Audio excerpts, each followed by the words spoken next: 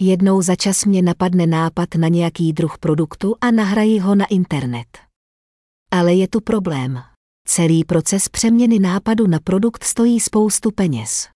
Vzhledem k tomu, že jsem člověk, který žije s velmi nízkým příjmem, invalidní příspěvek od NNO, nemohu si ho dovolit platit. A co víc, s ohledem na závažnost mé situace prostě nepomohou ani velmi vysoké slevy. Také nemám schopnost obhajovat nápad, protože k obhajobě nápadu je potřeba organizovaná práce s kanceláří patentoví redaktoři. A ani to nemohu zaplatit. Proto by mě zajímalo, zda by schopnost propagovat nápady na produkty měla být vyhrazena pouze pro bohaté.